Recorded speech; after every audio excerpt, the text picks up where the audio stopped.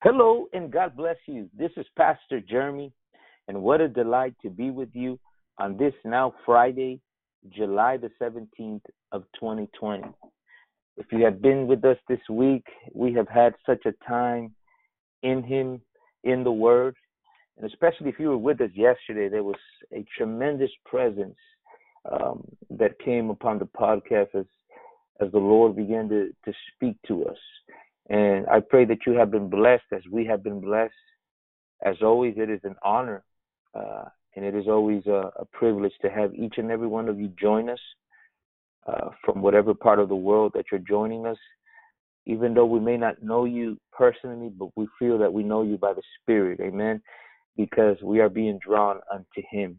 So we thank you for the support you give us in being with us in these podcasts and making it part of your daily your daily study as you study the Word of God.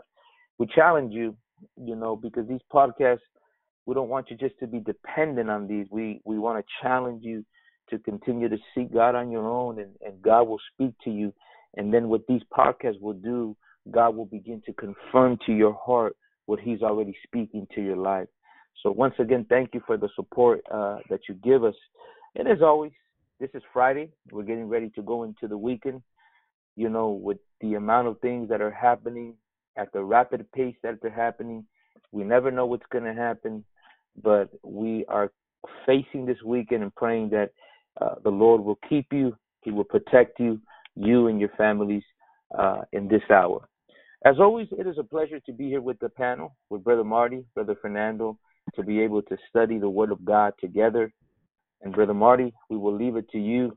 And I tell you, Brother Marty, we had such a tremendous time in His presence. I literally wept, touched by of all the things we spoke about, but the intensity of the love of Mary. It was so beautiful the way it was described and it was ministered, and we praise God for that. So, Brother Marty, I'll leave it with you to share what God has placed in your heart as we study the Word of God together. Yeah, praise God. It's been quite a journey this week, and we continue. We're still in the very first day of the resurrection, and we spent early in the morning with Mary, and then we ended up with the sun just rising when the Lord appears to her, and I was really moved by that yesterday too. The Word of God it really stirs our soul, man. And I was thinking when we finished and we went off the air that I was thinking, something Brother Fernando said that yesterday. He at the end there, I think he said something like, he appeared to her, because we were asking the question, why did He appear to her, to her, yes.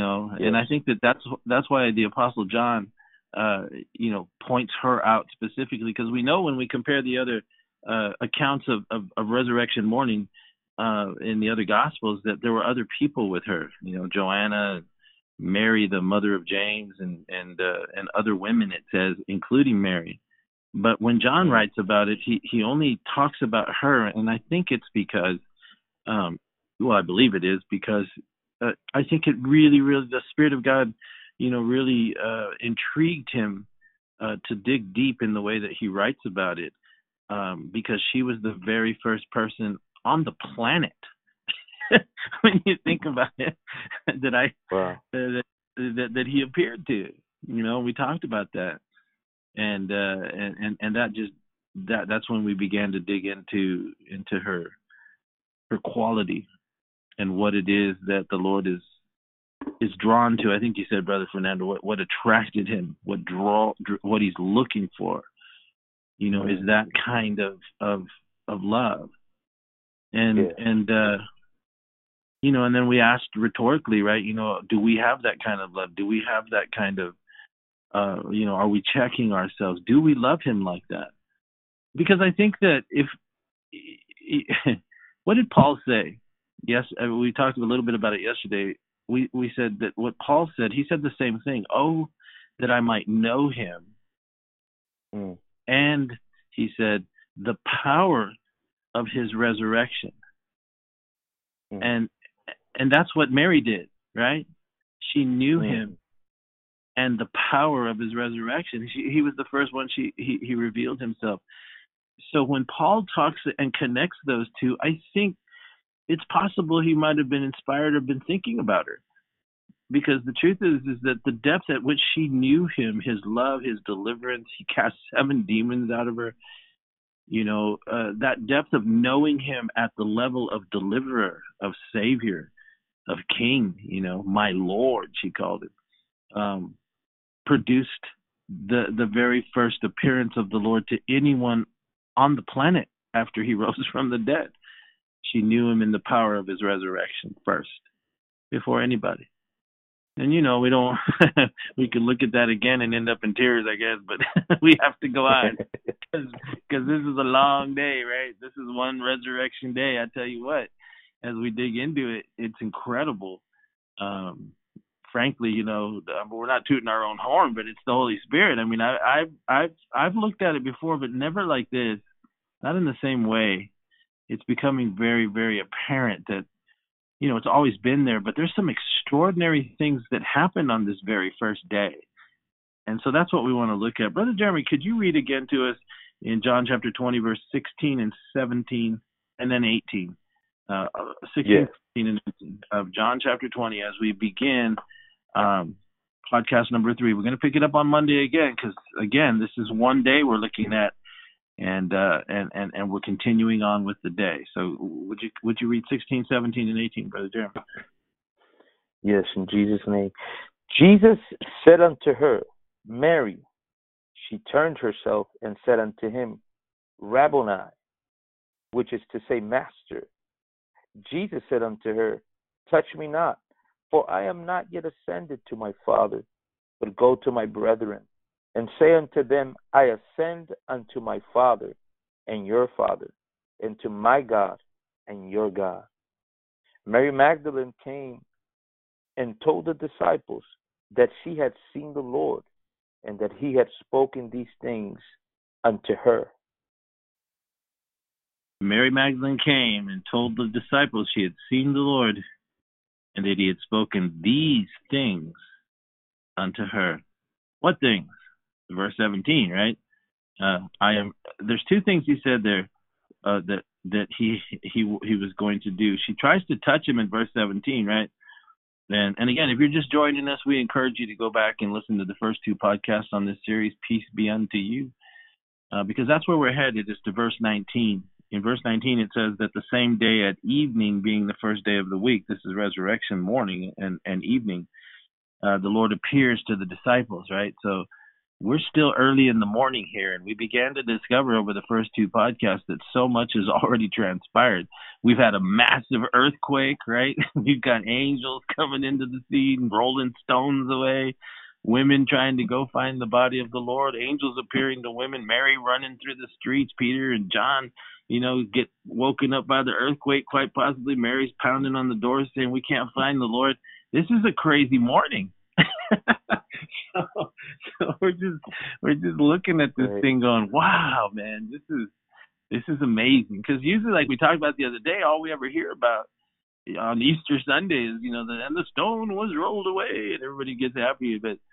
But we never really have explored what actually happened that day. What really happened that day? And so that's where we are. And so, like Brother Jeremy just read in verse 16, Mary goes back to the tomb after she alerts the disciples. And we know from what we were studying yesterday that, Peter and John had gone, and Peter went off on his own, wondering what had happened. John, it says, believed, but yet, we discussed that already, how, what's going to happen now? He believed the Lord had risen. Peter didn't. Peter wasn't sure what was happening. It wasn't that he refused to believe. He was so confused. And so we've already seen that and discussed that. But Mary, she's on her way back, and she's looking for him. And she's not going to quit until she finds him. And I think that's what I was trying to get to, Brother Fernando, because that's what you said, which really stuck in my spirit, that she wasn't going to be denied. She was going to find him.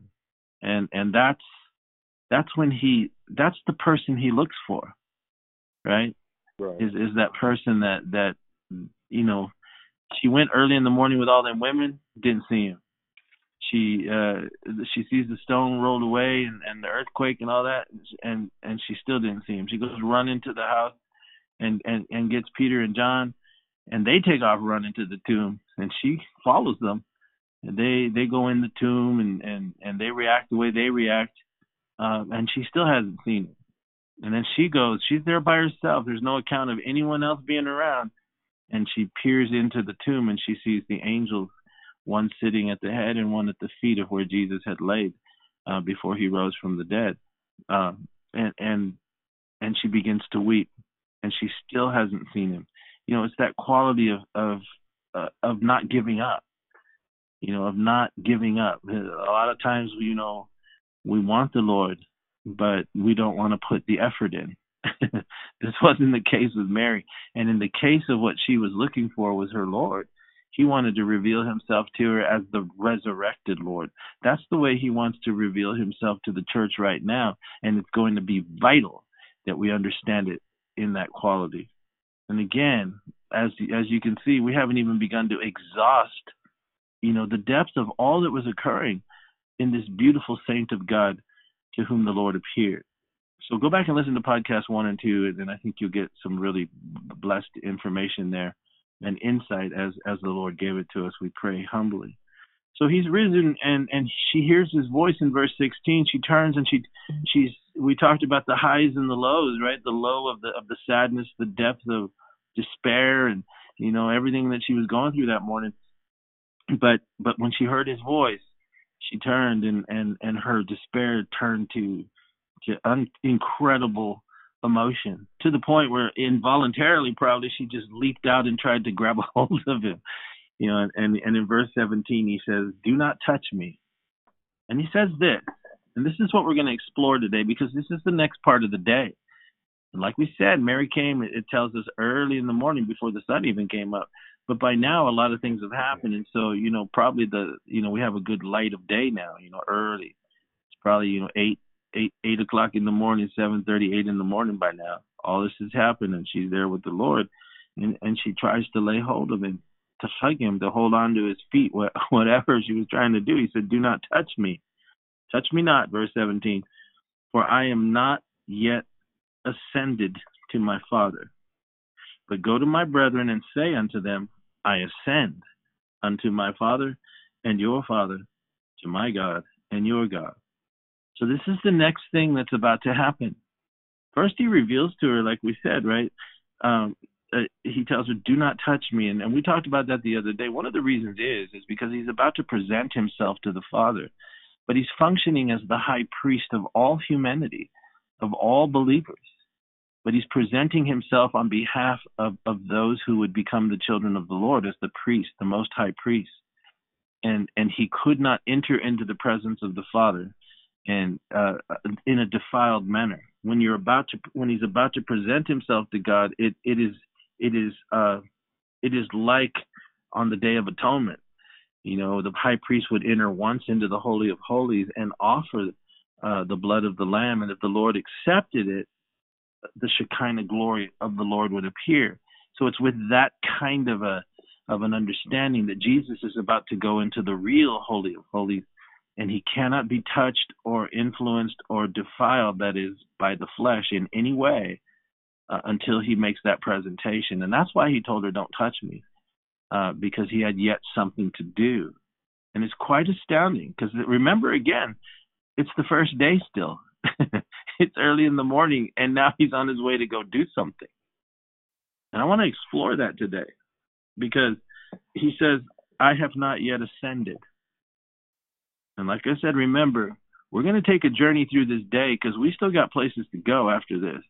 But we're going to see what happened, I believe, and the scriptures are going to open some things up to us. You know, there are many keys that we're about to see that are going to open up our understanding as we explore what happened, not only after he gave up his last breath on Calvary, but what happened in the 3 days to the point just before, right when he manifested himself to Mary as a resurrected Lord. There was something that went on for 3 days. And then, so so we have clues here that are given that are going to give us some incredible insights, and I want to look at that because I think as we journey through this Friday, that it's going to really bless you and really cause us all to wonder and to see the Lord in the great awe and glory of whom He really is. So let's just review. We know that it was before the sun rose that Mary and the others went to the tomb to embalm the Lord. They brought spices. They discovered him missing and his body was gone. So then, like we said, Mary runs to get Peter and John. They run to the tomb. They find it empty. Mary comes back, and then the Lord reveals himself to her. But then a clue to the extraordinary details of what happened over the 3-day period from Calvary until resurrection morning, which is where they are right now. It can be found in his words in verse 17 where he says, I have not ascended yet. So, where was he before then? And where was he going?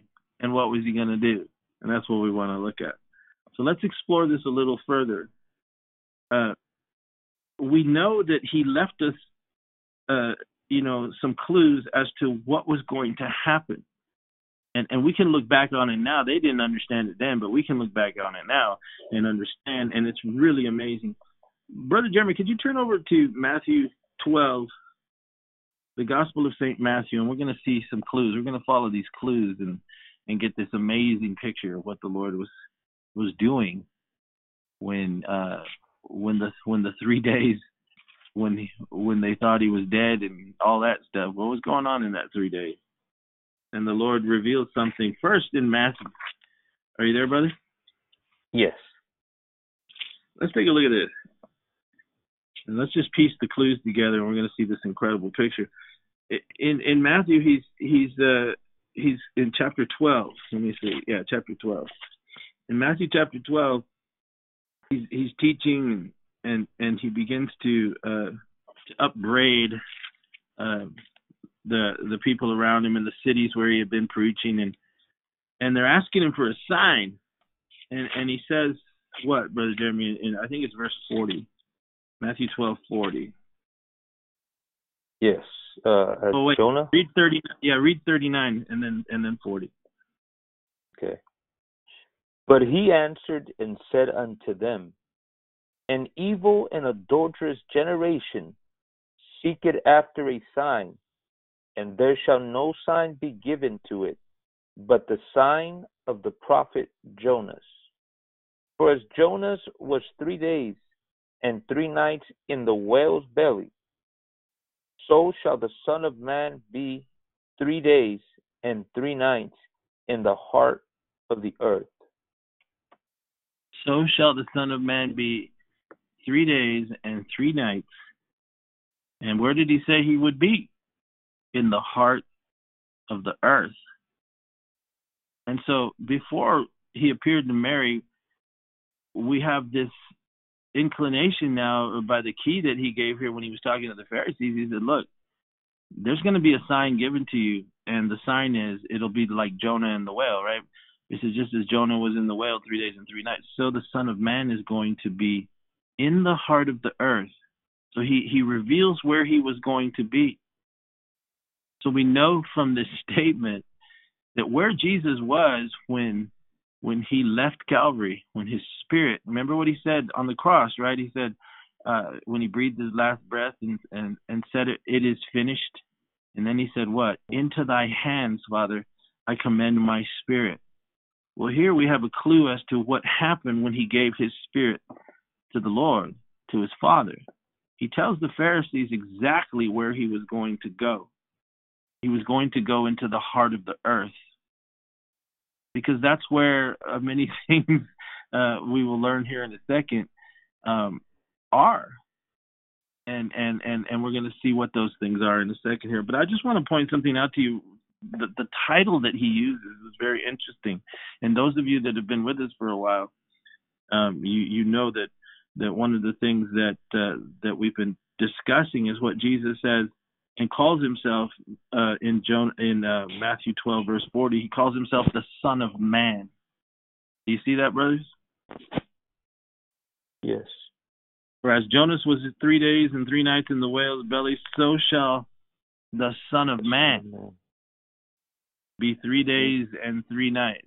That phrase, the Son of Man, like we've been talking about, you can find it in Daniel chapter 7, verse 13, where that phrase is a title that is given only to the Son of the living God, only given to the King of Kings and the Lord of Lords, as revealed in the prophecies of Daniel chapter 7, verse 13. And so what we learn from that, if we'll take the time for a little second here to think about it, he was already revealing something very profound. And what he was revealing by referring to himself as going into the very heart of the planet Earth, and that this would be the sign that when he went into the heart of the planet Earth, it was not to suffer. It was not like you hear the popular preachers of the day, oh, he went down into hell and the devils were kicking him around, jumping on top of him and laughing at him. You know how they preach that stupid doctrine, because that ain't true at all. He paid the price on Calvary. He paid his price on Calvary for all of us. And into thy hands I commend my spirit. If you remember in the Gospels, right? That's what he said. Into thy hands I commend. Do you know where that scripture is? I think it's in Luke. Into thy hands I commend my spirit. I think it's in Luke's Gospel. Let's turn over to Luke real quick so we can confirm that with everybody. And let's take a look here. Luke 21 in the crucifixion account. I think Luke 23:46. Yeah, that's it. Can you read that to us, brother? Yes. In verse 44 through 46, so we can take it in context. Sure. Well, wait. Start with verse 43, because it's going to lend. Yeah, it's going to lend weight and add additional information to our story. And again, don't forget what we're talking about now. This is resurrection morning. Jesus has been gone for 3 days. They think he's dead, but now they're like, man, we can't find his body, so forth and so on. We've been through that at length. And then he appears to Mary, and we're asking the question, after he appears to Mary and he's resurrected, we're asking, we want to look at what he had been doing up to that point when he finally reveals himself to her. And then he says, I haven't ascended yet. So there's 72 hours or less than that, really, but around that time, 3 days, 3 nights, as the Jewish people reckon it, that there's hours in there that equal 3 days and 3 nights to the Jews, where have you been? Because he reveals to Mary as the resurrected Lord. He's resurrected. He's in his body. He tells her, don't touch me. I haven't gone to the Father yet. I'm going there, but I haven't been there yet. So where have you been for 3 days? That's what we're asking, right? So, right. But that's why we went to Matthew 12, right? Because he told the Pharisees where he was going to go. He said, I'm going to go to the heart of the earth. That's incredible, man. And were you going to say something? I mean, I'm going to go. Go ahead. What were you going to say? Oh, no. We're just saying yes. We're agreeing with you. Yes. We're trying to figure it out. Amen. So you go. You can tell it's Friday. I'm happy. I'm kind of giddy, man. Kind of punch drunk from this intense week we've been under, man. I mean, it's been some intense studies. So anyway, I'm just happy, man. I'm just happy because I've been waiting to get to this point all week, right? Because this is really cool, man. So it's like, okay, I haven't gone to my Father yet. Well, where did you go? Now, we learned from what we read in Matthew 12, verse 40, that he went to the heart of the earth for 3 days and 3 nights. So we know that's where he went. But we also know that this erroneous doctrine that Jesus was given into the hands of the devil in hell, because that's what they teach in the hyper-charismatic and Pentecostal movements and in other denominational circles, right? That Jesus went down. And then the old-time evangelists, right, how they preach about it, like, oh, he got kicked around. But on the third day, right, the ground started to shake. Shut up and read your Bible, because that's not what it said. He went down. He went down as the Son of Man. Hallelujah. He went down as the Lord of glory. It was settled on Calvary, man. And let me ask you this, because when he said what Brother Jeremy's going to read there, go ahead and read verse 43 through 46. Yes. And Jesus said unto him, Verily I say unto thee, today shalt thou be with me in paradise. And it was about the 6th hour, and there was a darkness over all the earth until the 9th hour. And the sun was darkened, and the veil of the temple was rent in the midst. And when Jesus had cried with a loud voice, he said, Father, into thy hands I commend my spirit. And having said thus, he gave up the ghost. Having said that, he gave up the ghost. So this is what we see, and I'm going to ask the question to all that those stupid people who preach like that or have taught those things. He said, Father, into thy hands I commend my spirit. Do you think after giving himself into the hands of the Father, took a hold of his spirit and then said, here, Satan, you can have him, and kick him, beat him up, do whatever you got to do, for the next 3 days? I mean, that's just insane. Right. That didn't happen. Exactly. We know what happened. Yes. He says in verse 43, right? He says, today you're going to be with me in paradise. He was talking to the thief on the cross, right? So we know he was going to be in paradise. That's another clue. We also know that he's going to be in the heart of the earth. We know that he gives his spirit into the hands of both his spirit and his soul. That's what it means in the King James when he gave up the ghost, right? It's two different words. But it's talking about his spirit and his soul into the hands of the Father. And so it's the Father who dispatched him at that point into the lower parts of the earth. Why? Because we're asking the question, what was he doing and where was he those 3 days? He hadn't ascended yet, so he was doing something, and now we're beginning to get a little bit of a picture. The first clue was what? He said to the Pharisees, I'm going to be in the heart of the earth. This second clue that we're seeing right here is that he identifies paradise was in the heart of the earth, because that's where he went. Today you'll be with me, he told the thief on the cross, and he gives his hands into the hands of his Father. So we know by this that he went to the heart of the earth, but it's really interesting because he also used Jonah, right? He used Jonah as an example, as he was in the heart of the whale, right? So the Son of Man will be in the heart of the earth. So I want to take a look at what Jonah said about where Jesus went, because he used Jonah as an example to them. And let's take a look at what Jonah said. Would you guys turn over to Jonah chapter 2, and we're going to see something really cool, I think,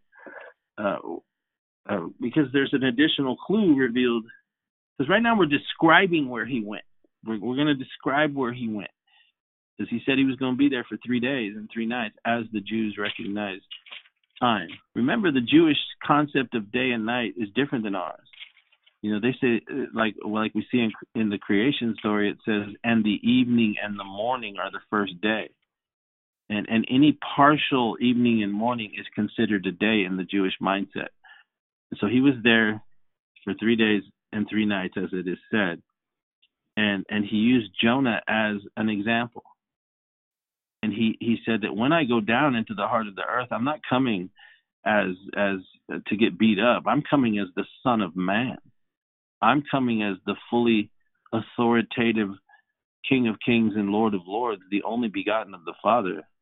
I'm the one who rules the kingdom. And when I go into the heart of the earth, I'm going to show up as the Son of Man. That's powerful, isn't it? I mean, yes. When you look at it. Right? So look at what Jonah, we know that Jonah, gets swallowed by the whale. Jesus verifies it. Jesus didn't say it was a metaphoric story or an allegory. He said this actually happened. Anyway, that's for another day. But Jonah begins to talk about what happened to him. And Brother Jeremy, could you just start reading in verse 1 and just read to verse 6? Yes. Then Jonah prayed unto the Lord his God out of the fish's belly, and said, I cried by reason of my affliction unto the Lord, and he heard me. Out of the belly of hell cried I, and thou heardest my voice. For thou hast cast me into the deep, in the midst of the seas, and the floods compass me about. All thy billows and thy waves passed over me. Then I said, I am cast out of thy sight, yet I will look again towards thy holy temple. The waters compass me about, even to the soul. The depth closed me around about. The weeds were wrapped about my head. I went down to the bottoms of the mountains. The earth with her bars was about me forever. Yet hast thou brought me up, my life from corruption, O Lord, my God. Praise God. So again, we're beginning to paint the picture of this description. We asked the question when Jesus told Mary, "I haven't ascended yet." Then we asked the question, "Well, where were you?" And then we followed the trail to where he had earlier in his ministry revealed to the Pharisees that he was going to be in the heart of the earth, in the very heart of the earth, and that he would show up there, not to be a lamb slain, but as the Son of Man. So even then he was giving hints of how he would go into the heart of the earth already victorious. The victory occurred on Calvary. Remember that. There was no price to be paid in hell. Hell was created for the devil and his angels, right? There was no price to be paid. The payment was done in the flesh. We don't have time to extensively get into that, but it's more than just a body dying on a cross. We're talking about the very substance of the Creator himself that he chose to house himself in. He took upon himself the likeness, the Bible says, of sinful flesh. And for sin. And that's for another day when we'll look into it. But the depth of what's being said there needs to be understood at a much higher level. But the payment was paid. That is everything that makes up anything that is. The very building blocks of the substance of flesh or material creation was all embodied in the body of the precious Lamb of God. And the price was paid on Calvary. His spirit was never touched by the enemy. His spirit was housed in the very heart of his Father himself, and he gave his spirit into the hands of his Father. The flesh was destroyed. Understand that. And understand that he felt every nerve ending. He felt all the weight of it on Calvary. So when he went down into the lower parts of the earth, he went down into the lower parts of the earth, not as the one up on the surface who had been crucified, but the price had been paid. That's why Jesus from the cross, the second to last thing he said was, "It is finished." It's over. Now, what we know from that statement in the book of Hebrews is that he endured his cross as for the joy, the Bible says, that was set before him. So we get insight in there that as Jesus was hanging on the cross, he endured it by having visions or what was being revealed to the Son of God, to him who endured his humanity that surrendered, and the mystery of godliness, as Paul calls it, that there was a joy that was set before him. I used to sing this song years ago called "When He Was on the Cross." I was on his mind. You and I were on his mind. And there's a line in there that says, he knew me, yet he loved me. He whose glory makes the heavens shine, right? So unworthy of such glory. Yet when he was on the cross, you and I were on his mind. Hallelujah. Hallelujah. He looked ahead in time, right? He looked ahead in time. And he saw us, and it kept him there. He could have called any time for 10 million angels, right? But he didn't. For the joy that was set before him, he paid the price. And when he finished looking ahead and saw the conclusion of the matter, he then said, "It is finished," and the price had been paid, and the victory had been won. Hallelujah. Glory to God. Yes. God. And that's what he said with a loud voice, "Into thy hands I commend my spirit."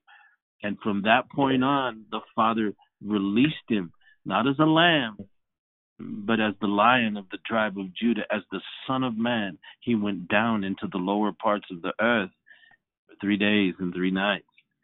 And what Jonah is describing here is what something very interesting here. He says in verse 6, he says, I went down to the bottoms of the mountain. He's describing how he sank. I mean, deeper than the Mariana Trench, man. I mean, he went down there. But then he says he died. Jonah died, you know. And then it says that he says something very interesting. The earth with her bars, in verse 6, was about me forever.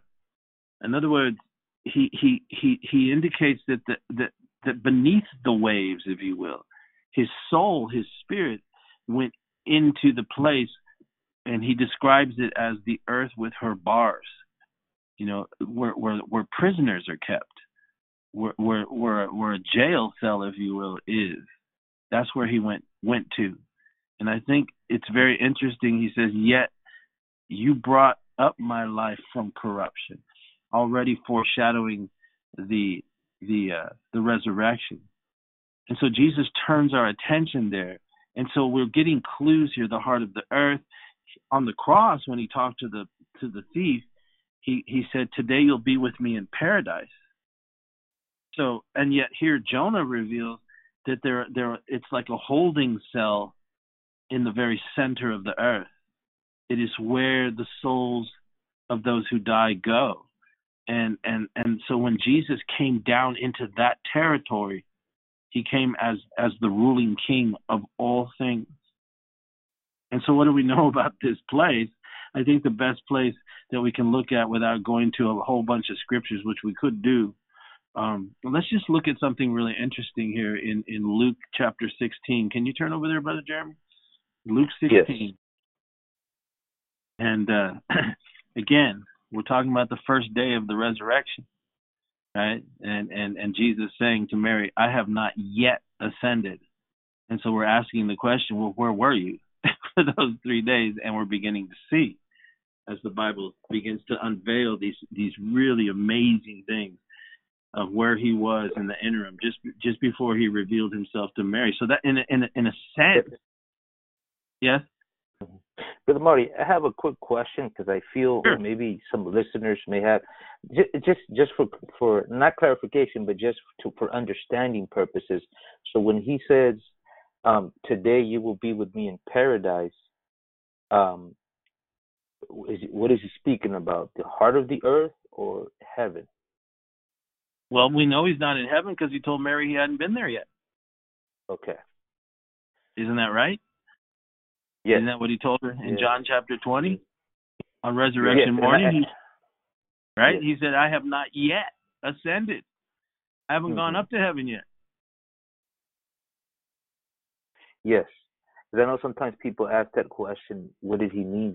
And well, he was talking about that. The Amen. Heart and of so the earth. that's why we're looking here, because then paradise, if for 3 days and 3 nights he's going to be in the heart of the earth, and he's telling the thief on the cross, today you're going to be with me in paradise, then paradise must have been in the heart of the earth at one time. Yes. Now let's take a look. Let's take a look in Luke chapter 16, and we'll confirm that. Are you there? Yes.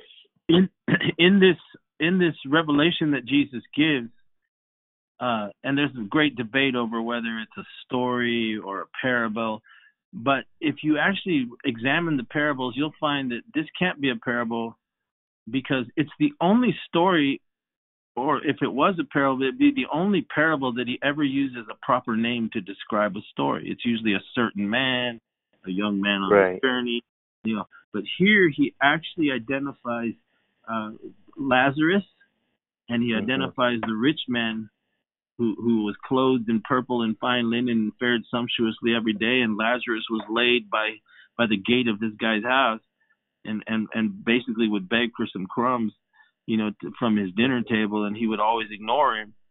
And Jesus is telling this story so that those that were familiar more than likely with these two men, Lazarus and the rich man, would know exactly what he was talking about. But he reveals something very interesting, because the question you asked, well, where's paradise?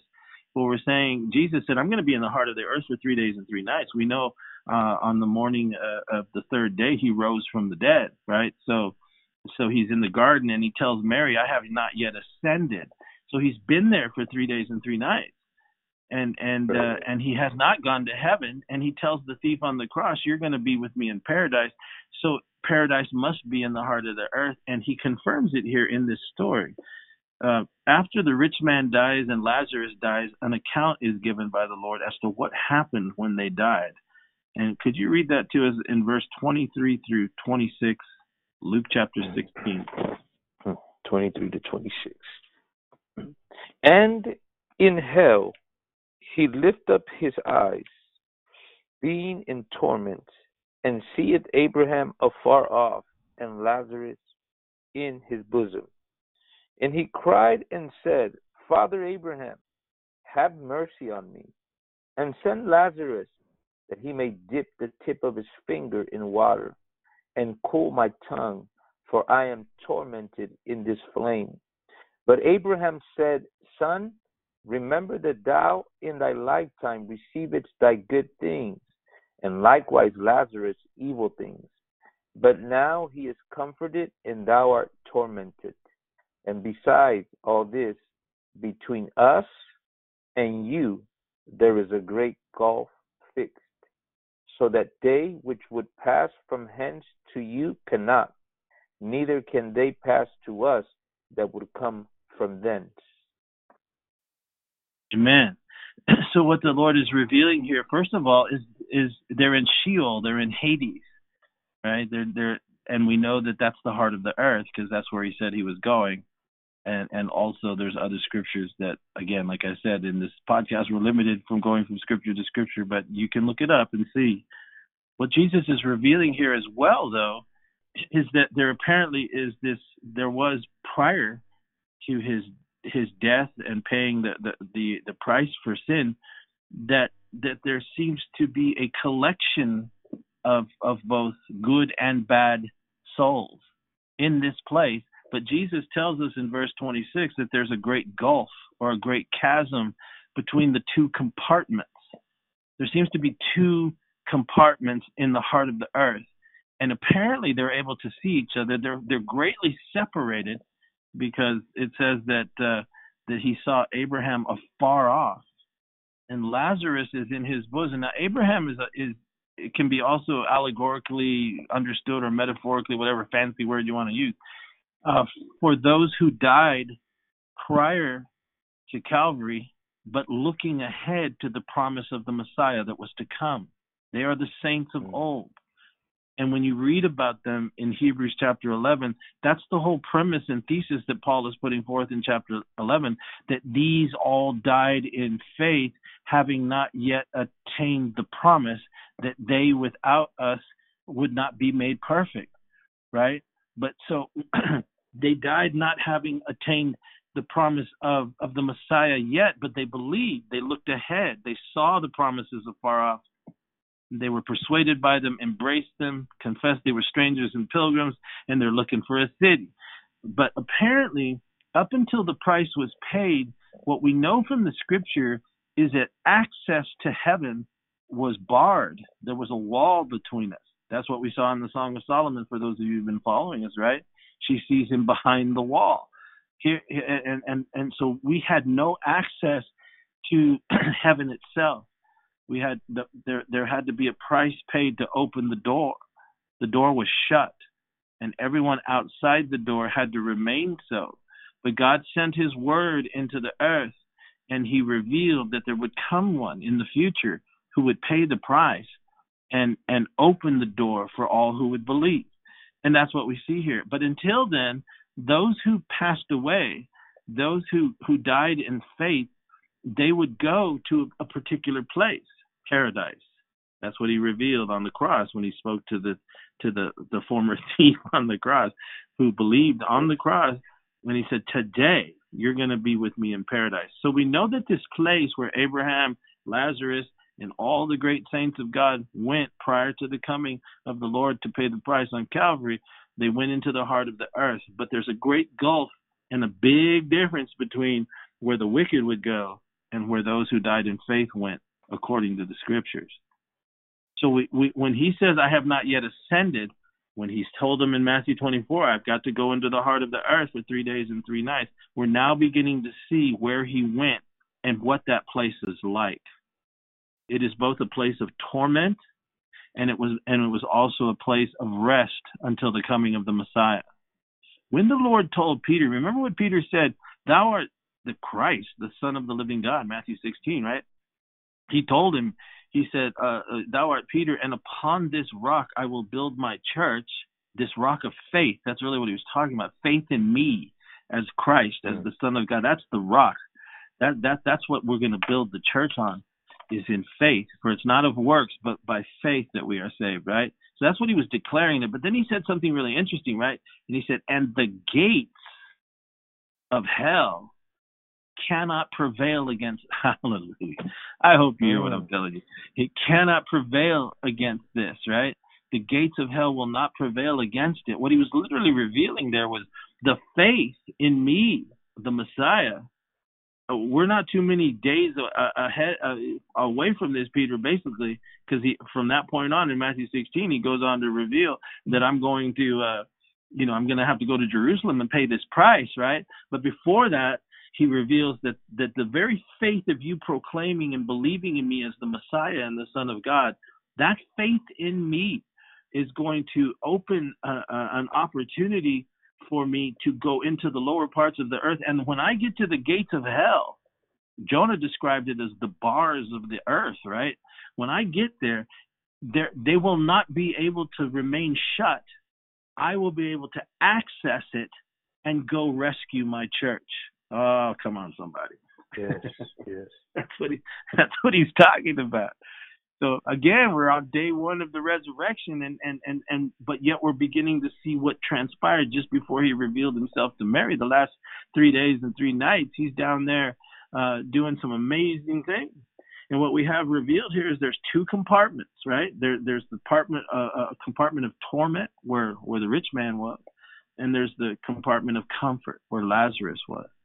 And without getting into it too deeply, what's interesting to me is how much we see that we don't change very much, do we? Because this rich man is still demanding comfort for himself and wanting Lazarus to dip his finger in water and go bring it over to him like he's his servant or something. It's incredible.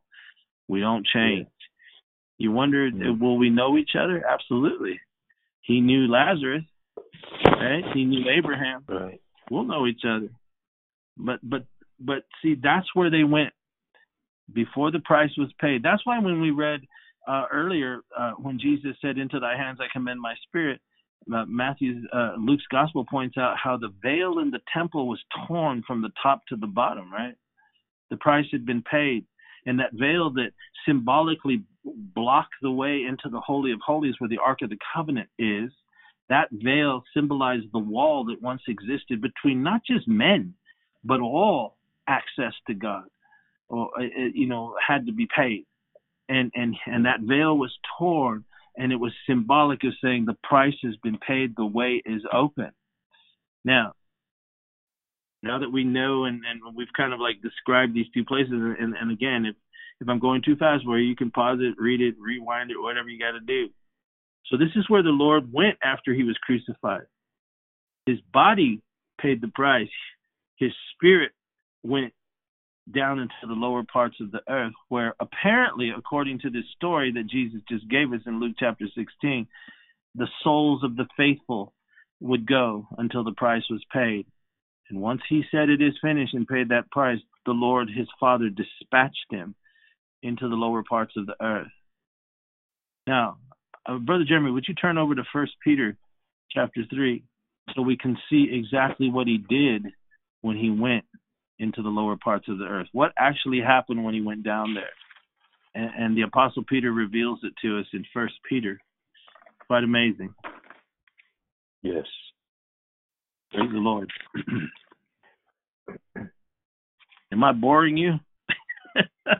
I hope not. Oh man, 'Cause you're definitely not gonna get this at your local Bible school. your local Vacation Bible. But it's in the Word, right? I mean, we're It's looking in at the Scripture, Word. right? You can't deny this. I mean, it's right here. So Peter begins to reveal to us, what happened in that 3-day period. What was going on in the lower parts of It's amazing what he says here. Would you begin with verse 18 and read through verse 20? Yes.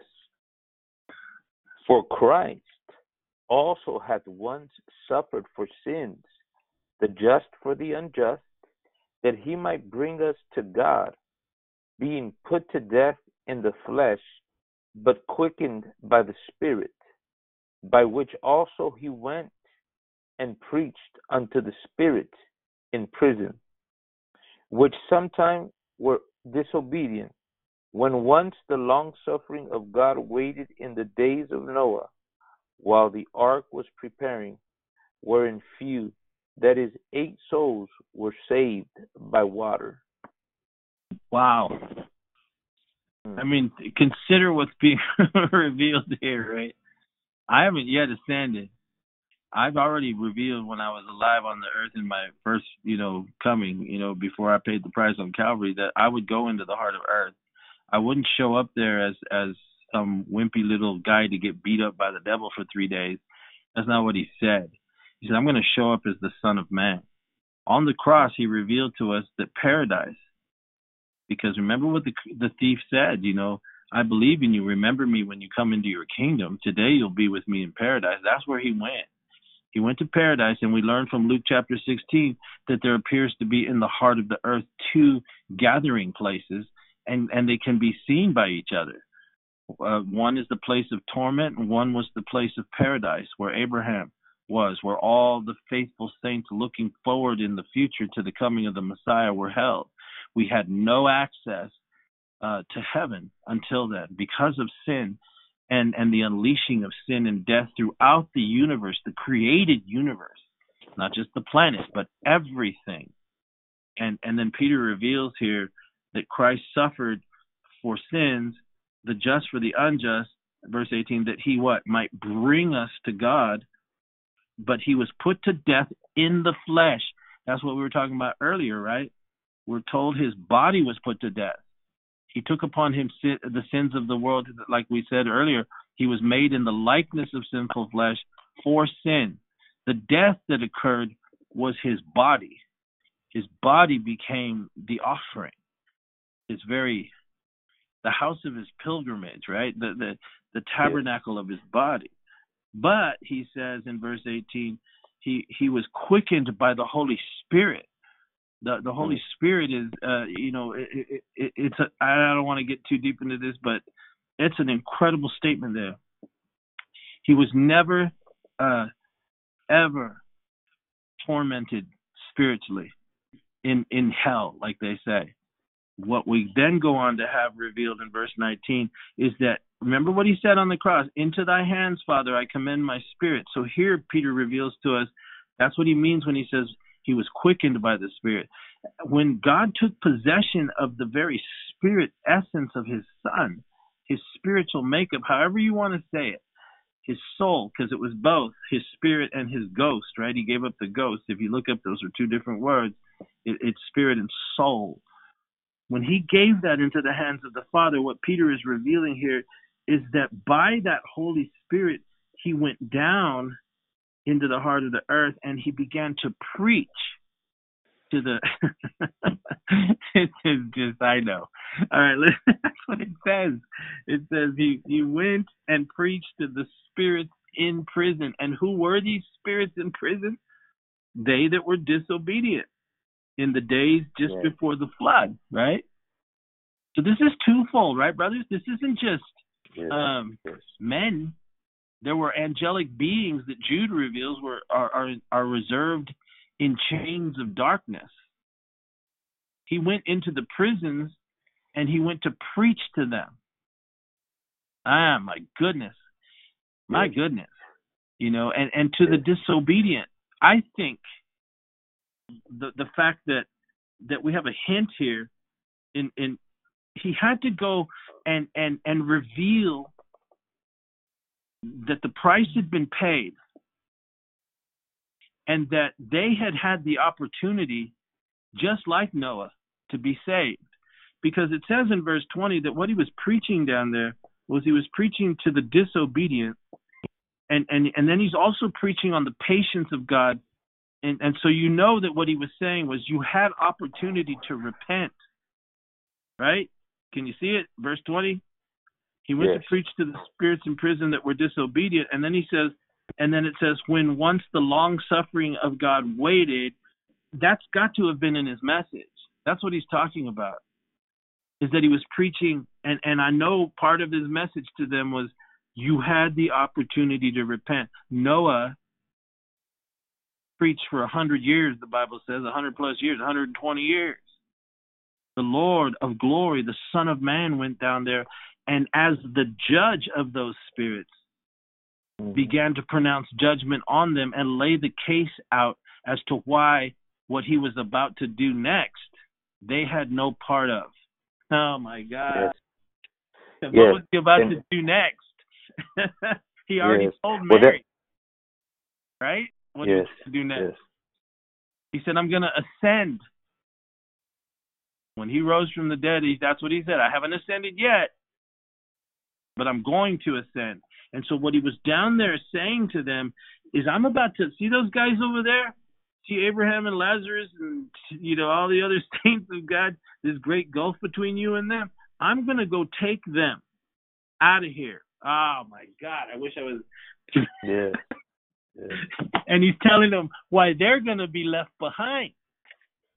Go ahead, Brother Marty. Yeah. In verse 20 of 1 Peter 3, the word where it says, which sometimes were disobedient, means he was telling them, you did not allow yourself to be persuaded, right? And that's what it means. They refuse. They did not want to comply with the preaching of righteous Noah. Yes, that's right. Isn't that incredible? Because this is going down. This is what we're talking about is happening in the heart of the earth. This is going on after he's died on Calvary. He ain't down there being beaten up. He's down there beaten up. I mean, he's down there. He's down there taking authority over these things and bringing righteous judgment. In other words, he's laying the case as the supreme judge of all things, because the Father himself has has now given this to him. He's already won the victory, and this is how he begins to. This is what he went to do. We know that he went and dropped off the thief on the cross, who was no longer the thief on the cross. He's now the redeemed in paradise, because he said, today you're going to be with me in paradise. I'm going to take you there. That's where you're going to be. But I got some business once we get down there. I got to go down to this prison in Hades. See, it's on the other side of the Gulf. That's this great chasm between us. That's why I'm going over there. And the gates of hell, they're not going to prevail against this. I'm going right in there.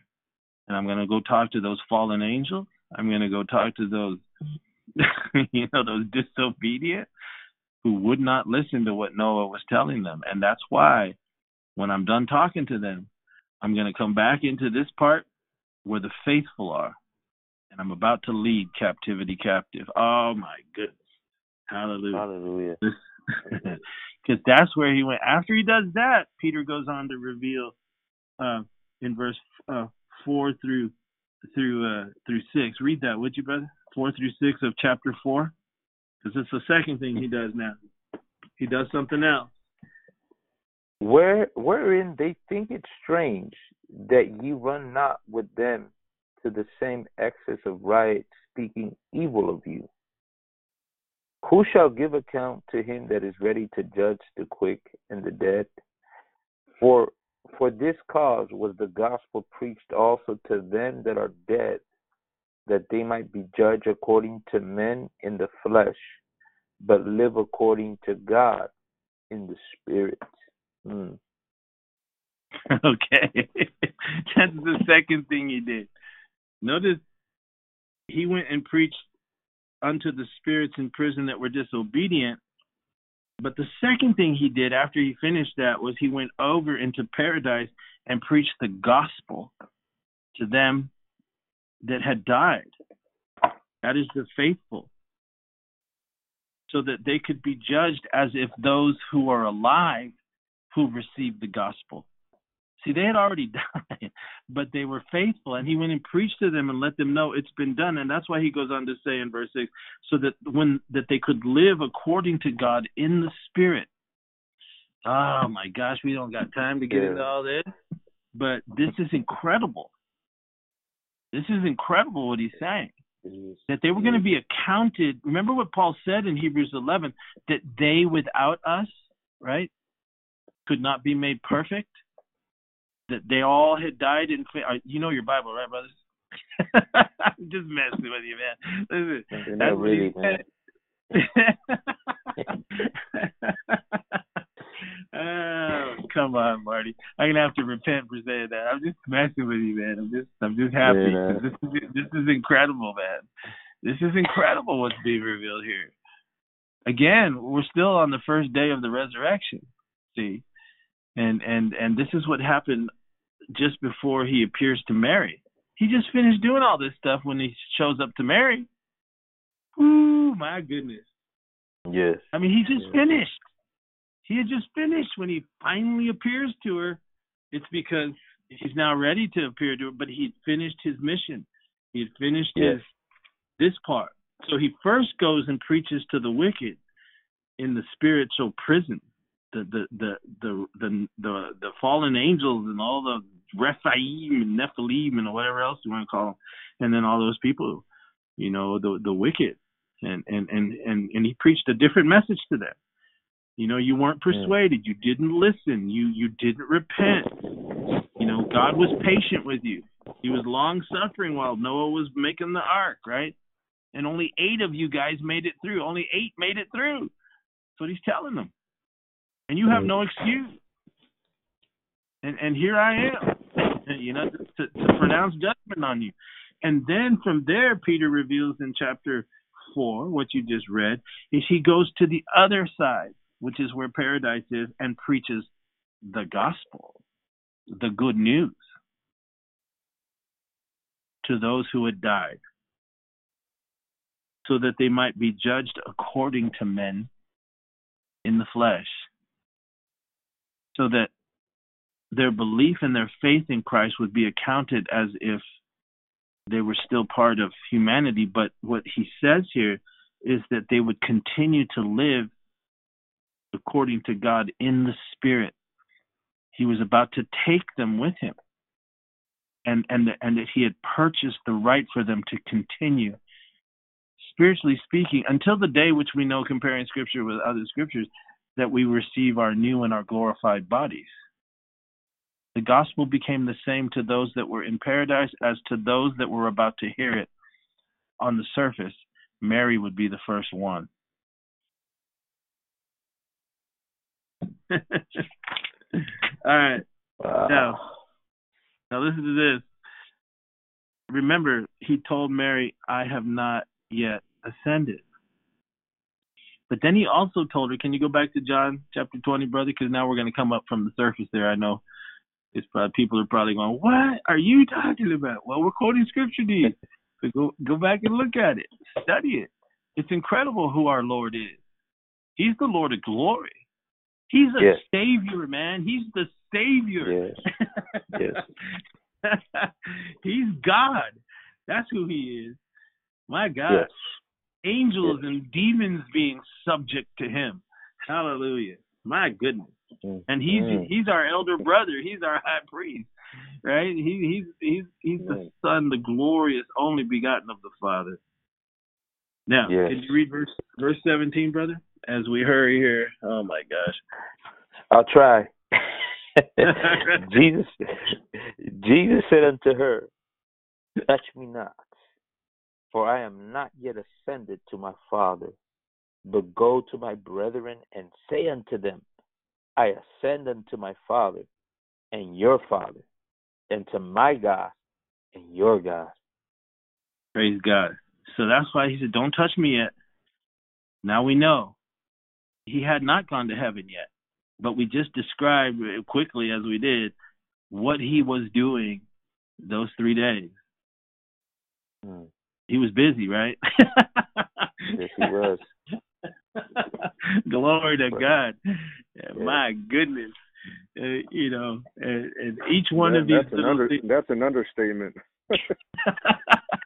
No kidding. But yeah, man. But each one of these things, right, we could spend hours on, because the scripture really, you get into the Psalms, you get into the prophets, and we could really open this up. But for the purpose of this podcast, we're just hoping, like Brother Jeremy said, to stimulate some study and see how magnificent Jesus Christ really is. My God. Right. Now listen. So she said, first he says, now I haven't yet ascended, so don't touch me. But then he sends her on his way. And he says, you go tell them I'm ascending now. I'm now ascending. I'm resurrected and I'm now ascending. And so verse 18, it says, Mary Magdalene came and told the disciples. So as she leaves, it's probably 9 o'clock in the morning now? What a day. we made some progress from we made some progress. Yeah. And Mary's on her way to the house to go, I've seen him, he's alive. She goes to preach the gospel to them that are alive on the surface, right? And he's about to ascend. He says, I'm ascending now. So that's the last thing he tells her. You go tell him, I'm ascending to my Father, your Father, my God, your God. You go tell them that. And so she's on her way. And when she leaves, Jesus goes to ascend. But now let's take a look here, because let's see if we can even verify this further and see what happened when he ascended. Go over to Ephesians chapter 4, a very familiar scripture. Could you go over there, Jeremy? Ephesians chapter 4. Remember what he told her. So we now know by the scriptures that the 3 days that the Bible declares what happened. He went down as the victorious Son of Man, the King of Kings, the Lord of Lords, the Lord of Glory. He went and preached. I don't know how that happens, but that's what he did. And what we were told, he preached 2 messages. One was a message of judgment, and the other was the good news of the gospel. And he rescued the spirits that had died in faith and looked forward to his appearance. Incredible. Now listen, Brother Marty. I know we're running out of time, but I think it's safe to point out that in here today in America, the preaching of the gospel is so different. It's just a seeker-sensitive, feel-good messages, and preachers refuse to also include and preach about the judgments of God. And I just wanted to make that point, because we're just so far off on what preaching the gospel is. We don't have preachers that are afraid to say anything. And that's the problem that we have in America. But I don't know. I just wanted to point that out. No, that's a good point. And the truth of the matter is that when you begin to dig into what the gospel really is, because what Peter revealed there, that he went and preached to those saints who had died in faith. He preached the gospel to them, right? The good news to them. I've come here for you. You don't have to be here anymore. I'm here. I'm the one you were looking for. Praise the Lord. Abraham was there, right? Because we just read it in Luke 16. He's there, which also means that we open up the scripture Jesus revealed earlier in the Gospels. Abraham, they told him, how do you know Abraham? You ain't even 50 years old. Remember when they got mad at him? And he says, I tell you the truth. He said, Abraham saw my day, and he was glad. So when Jesus went down there and started preaching the gospel, he goes, I've seen you before. Glory to God. Hallelujah. My God. So, glory to God. So now he sends Mary, day 1, 9 o'clock in the morning, maybe, he sends her, go back and tell him, you've seen me, I'm alive, and tell him I'm about to, or I am ascending now. And then Paul reveals to us what happened while Mary's going away and Jesus is going up. This is what Paul tells us in Ephesians chapter 4. And would you read that to us, Jeremy, in verse 8 through 10? Yes. Wherefore he saith, when he ascended up on high, he led captivity captive and gave gifts unto men. Now that he ascended, what is it but that he also descended first into the lower parts of the earth? He that descended is the same also that ascended up far above all heavens, that he might fill all things. Glory to God. There you go, right? So when he tells Mary, you go tell them. Now remember, again, it's early in the morning on Resurrection Day. We know now what has happened over the last 3 days, right? We know where he's been. And what Paul reveals here in verse 9, like you just read, Brother Jeremy, he that ascended, because that's what he told Mary, I'm getting ready to do, and go tell my brothers I'm about to ascend. He that ascended, what is it but that he also descended first, right? That proves the 3 days we're talking about. That's exactly what he did, and we looked at the other scripture. He went first into the lowest parts of the earth, just like he said he would. So now he's ascending. But what does it say in verse 8? Wherefore he saith, when he ascended up on high, now he's taken somebody with him. He led captivity captive. Captivity? Yeah, we were just talking about them. Jonah described it as being behind the bars of the earth and below the mountains, below the waves, right? Jesus described it as being the center of the earth. In Luke 16, it describes the center as the earth as at one time containing two compartments, for lack of a better word, where the souls of the disobedient would go into torments because they rejected God's grace, and those who believed in the faith of the coming of the Messiah would go to paradise.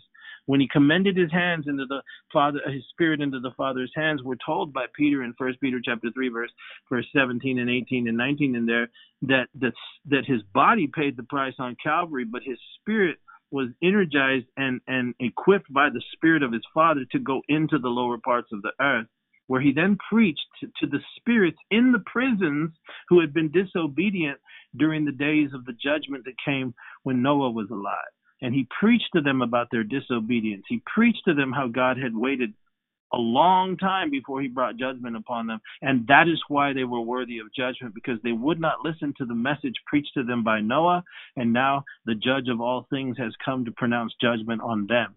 But then Peter reveals in 1 Peter chapter 4, over there in verse 6, that when he left that part of the lower parts of the earth, he goes over into paradise and preaches the gospel to those who had looked ahead in faith. All the prophets, Isaiah and Joel, and go down the list, and all the great saints. That's who he went and preached the good news to. And by God, he's getting ready to take them. He's getting ready to take them, and that's why he tells Mary, "Now you go tell my brothers. I don't touch me. First of all, I got to tell you something." He says, "Don't touch me. I haven't yet ascended." Well, now we know what he had been doing. And then when he finishes telling her, he says, "Now go tell them I'm getting ready to ascend." And so as she went, Ephesians tells us what he did. He leads captivity captive. The captives, if you look up that word, were the prisoners they were prisoners of war. That's what the word captivity captive means. They were prisoners of war. But the Lord of hosts, the captain of the Lord's army, man, he won the victory, and he went and took back his saints. They could no longer legally be held. And he's about, here it is revealed what he did next, right? He led captivity captive, and he begins to ascend to the Father. And if you give me 5 minutes, we can take a look at what the Lord reveals here. Because as he's ascending, now remember, Mary's running over to the house. And now we're about to see on this first day of resurrection, the ascension, the ascending into heaven. Because this is all part of the first day, remember. It's still early in the morning. He still has to show up later in the evening. So Jesus had a pretty busy day this day. He had a busy day. Amen. He had a busy day. But I want to show you how the Bible describes what he did after he sent Mary away. And he grabs Abraham, Isaac, Jacob, and all the saints of old that died in faith, including the former thief on the cross, and they're ascending now. Turn over to Psalm 68 for a little bit of a description. It's extraordinary. Psalm 68. Day one, resurrection. 9 o'clock in the morning. Hallelujah. Amen. We're heading to 9:15 right now. Praise the Lord. We're about 9:15. That's good, man. Psalm 68. Are you there? Yes. All right. Why don't you begin with verse 16 and read through verse 18. Why leap ye high hills? This is the hill which God desired to dwell in. Yeah, the Lord will dwell in it forever. The chariots of God are 20,000, even thousands of angels. The Lord is among them, as in Sinai, in the holy place. Thou hast ascended on high. Thou hast led captivity captive. Thou hast received gifts for men, yeah, for the rebellious also, that the Lord God might dwell among them. My God. So we see a picture. He's ascended, and he's ascending on high. But what the psalmist, by the spirit of prophecy, is seeing here is the Lord resurrected, leading captivity captive. That's what he's talking about in verse 18 as he's ascending. But what's amazing to me is what's revealed here is the chariots of God in verse 17. We have a picture of what happened. The chariots of God, 20,000, even thousands of angels. In other words, an innumerable host of the whatever these vehicles are, they're called the chariots of God. And these thousands of angels, and it says the Lord is among them, as in Sinai, like it happened when he came on Sinai. These same angels that came with the Father on Sinai are now with the Lord of glory, and these chariots became the containers of the saints of God as he ascended on high. I mean, I don't know if you can see this or picture this in your mind. Mary's on her way, and we've got in the realms of the heavenlies, far above the heavens is how it was described in Ephesians, right? Far above every heaven that is heaven. This is a procession that is now leaving the earth as Mary's running to go tell the disciples. They're leaving the earth. Mary's running to go tell the disciples he's alive. And he told me to tell you he's ascending to the Father. And now we know from Psalm 68 that as he ascended, it was the most glorious, victorious parade you can possibly imagine. Thousands upon thousands of angels accompanied the saints of God. That's why when Lazarus' story is told in Luke chapter 16, Lazarus and the rich man, it says, when Lazarus dies, the angels carried him to Abraham's bosom. When Jesus paid the price and now they're headed to heaven, the angels come and take them with the Lord who's among them all the way up to heaven as they ascended at 9:15 in the morning on Resurrection Day. so just imagine this glorious sight that's being described here. And let's just close with this. Otherwise, we'll be here all day because we're just getting started, man. We'll pick this up again on Monday as we're headed into heaven, and we're going to see what Jesus did in Psalm 24. Can you turn over there, Brother Jeremy? Yeah. A message you preached, a great message you preached one time. I heard you out of this Psalm 24. Praise God. Are you there? Yes, I'm here. All right, read verse 1 through 3. Remember, now they're ascending. Mary's running to go tell him, I've seen him. And he told me to tell you, I ascend to the Father. So as she goes, we know he's ascending, right? And then we read in Psalm 68 right there, he's ascending with thousands upon thousands of angels carrying the souls and the spirits who are, like it said there, right? Like we read in 1 Peter chapter 4, verse 6, where he said that those spirits would live according to God, right? He's taking them up to heaven with thousands and thousands of angels, man. And Jesus is among them, just like he was at Sinai, it says. And he led captivity captive. And in Ephesians, we learned that he went far above all heavens. This is quite a journey. I would have loved. We're going to take that journey soon, by the way. Hallelujah. so read this. Psalm 24 gives us even more information on what was going on as they were ascending above every level of heaven, every principality, every dominion, every place they went. What does the Bible say? Verse 1 through 3. The earth is the Lord's and the fullness thereof, the world and they that dwell therein. For he hath founded it upon the seas, and established it upon the floods. Who shall ascend unto the hill of the Lord? Or who shall stand in his holy place? So that's the question. We know that he told Mary that he's going to ascend, right? And so the question's being asked, who is he that's going to ascend? It's he that what, Brother Jeremy, in verse 4? Hallelujah. He that hath clean hands and a pure heart, who hath not lifted up his soul unto vanity, nor sworn deceitfully. He shall receive the blessing from the Lord. It's talking about Jesus, right? The righteousness from the God of his salvation. It was his Father who saved him, right? Thou will not let my soul see corruption, all that stuff we can quote. This is the generation of them that seek him, that seek thy face, O Jacob. That's poetic language. Remember when Jacob laid his hand on his children, or how Isaac laid his hand on Jacob and gave him the promise, right? This is referring to the one who has the right to the birthright, the one who has the right to inherit all things. This is talking about Jesus. And then the procession is he's ascending, right? Mary's running. This is all going on.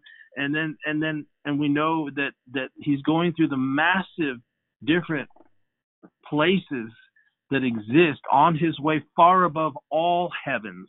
So we know there's more than one, places of existence throughout, this incredible creation of the Lord. But he's leading this procession from the lowest parts of the earth into the highest of heavens.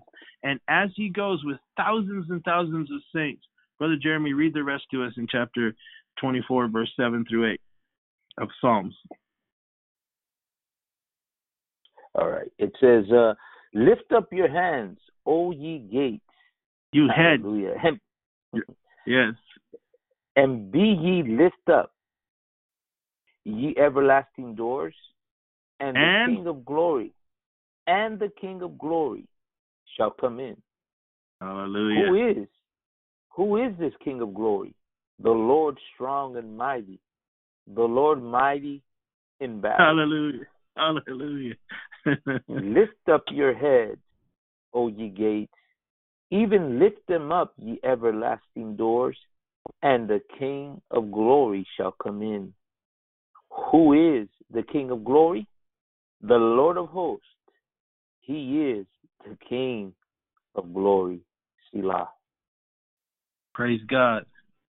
Notice the different times it says, "You gates," open you gates, open you. These are angels that are He calls them heads. These are powers of God. These are angelic beings that guard the gates that lead. Oh my God, that lead to heaven, brother. They guard the gate. And as they're going with 10,000s of angels and all the saints of old, Jesus is ascending. Mary's running to the house. This is going on day one. Wow. And as he's ascending into heaven. What's being revealed here is with each subsequent dominion and domain that they're crossing into, someone's shouting.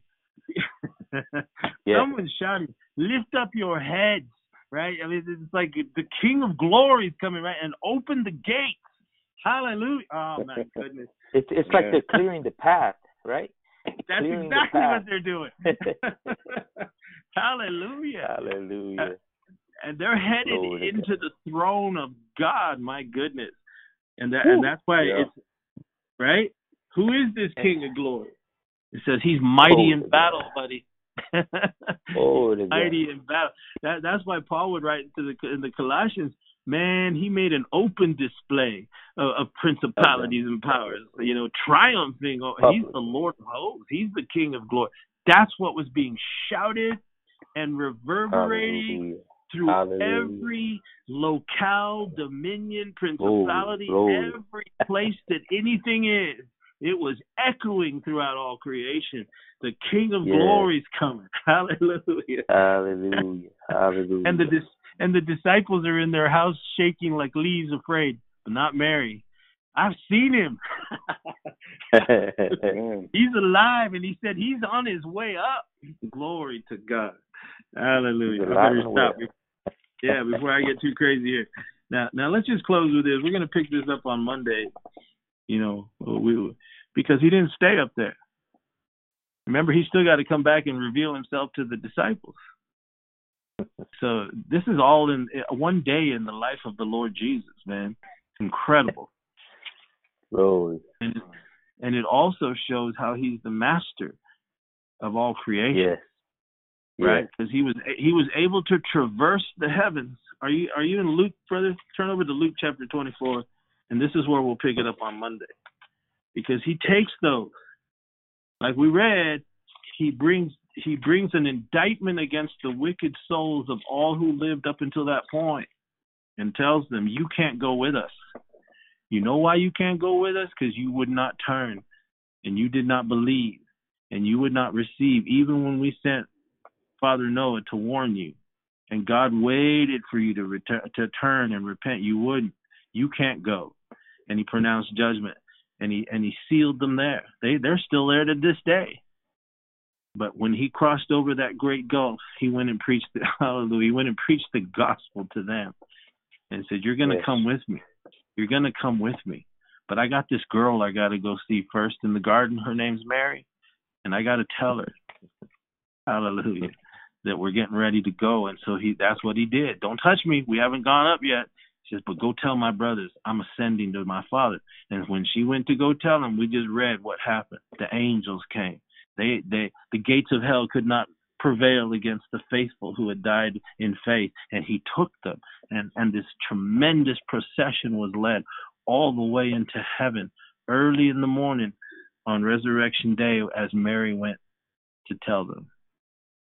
So he gets to heaven, and we'll explore a little bit more of what he did when he got to heaven. But I want to just show you, we'll pick it up from here on Monday, Luke 24.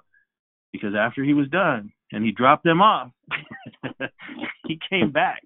He came back down to the earth. And that's what we say. Could you read verse 15 through 15, 16, and 17 to us, brother? Yes. And it came to pass.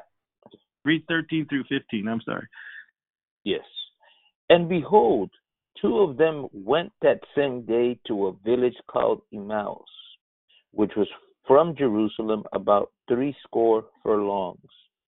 And they talked together, about 7 miles. And they talked together of all these things which had happened. And it came to pass that while they communed together and reasoned, Jesus himself drew near and went with them. But their eyes were closed, and they didn't know him. Now, what time of day was this, brother? Read verse 29. It's about, but they constrained him, saying, abide with us, for it is toward evening, and the day is far spent. And he went in to tarry with them. This is where we'll pick it up on Monday. And we're going to see some extraordinary things in this journey on the road. We know that he's already come back, and we just described what he did while he was gone, but this is still the very first day. He left in the morning. He comes back in the evening, and he's walking with these guys on the road to Emmaus, right? He's had a busy day, brother. And we know it's at the end of the day because we just read in verse 29. It's late in the day, right? The sun's about to go down. It's toward the evening. So that's where he goes with them to their house. So now we know what happened while Mary went to go run to the guys on this very first resurrection morning. The Lord led a great procession into heaven, followed by thousands of angels and shouts all along the way as he came into heaven and dropped his brethren off forever to be safety, having opened the way by the great price on Calvary.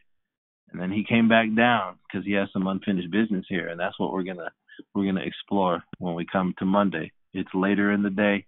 It's late in the evening now, and he comes back to the earth, and he has a little talk with two guys on the road to Emmaus on the first day, the resurrection day. My, what a day! Would you close this out, brother? My. Can I close out with verse 17 again of chapter 20 of John? Because it just makes so much sense when he says, "And say unto them, I ascend unto my Father," telling them now we have access, and your Father, and to my God and your God. Hallelujah. It's just so beautiful and amazing the way just Jesus, the way he does things, and nothing it's by accident. Nothing is coincidental. He appears and he, hallelujah, never leaves himself without a witness. Glory to God. And this has been a powerful, powerful day in the Word of God. I mean, I wish Monday was tomorrow because I can't wait to see and dig deeper into the conversation that Jesus had with these two men towards the evening. I pray that you've been blessed, and we pray that you have a weekend with your family. Continue to cherish the time that you have with your children, around your family, and those that you love, and never stop your pursuance as you pursue God in this hour more than ever before. We love you, and we pray God blesses you and keeps you, and keep looking up.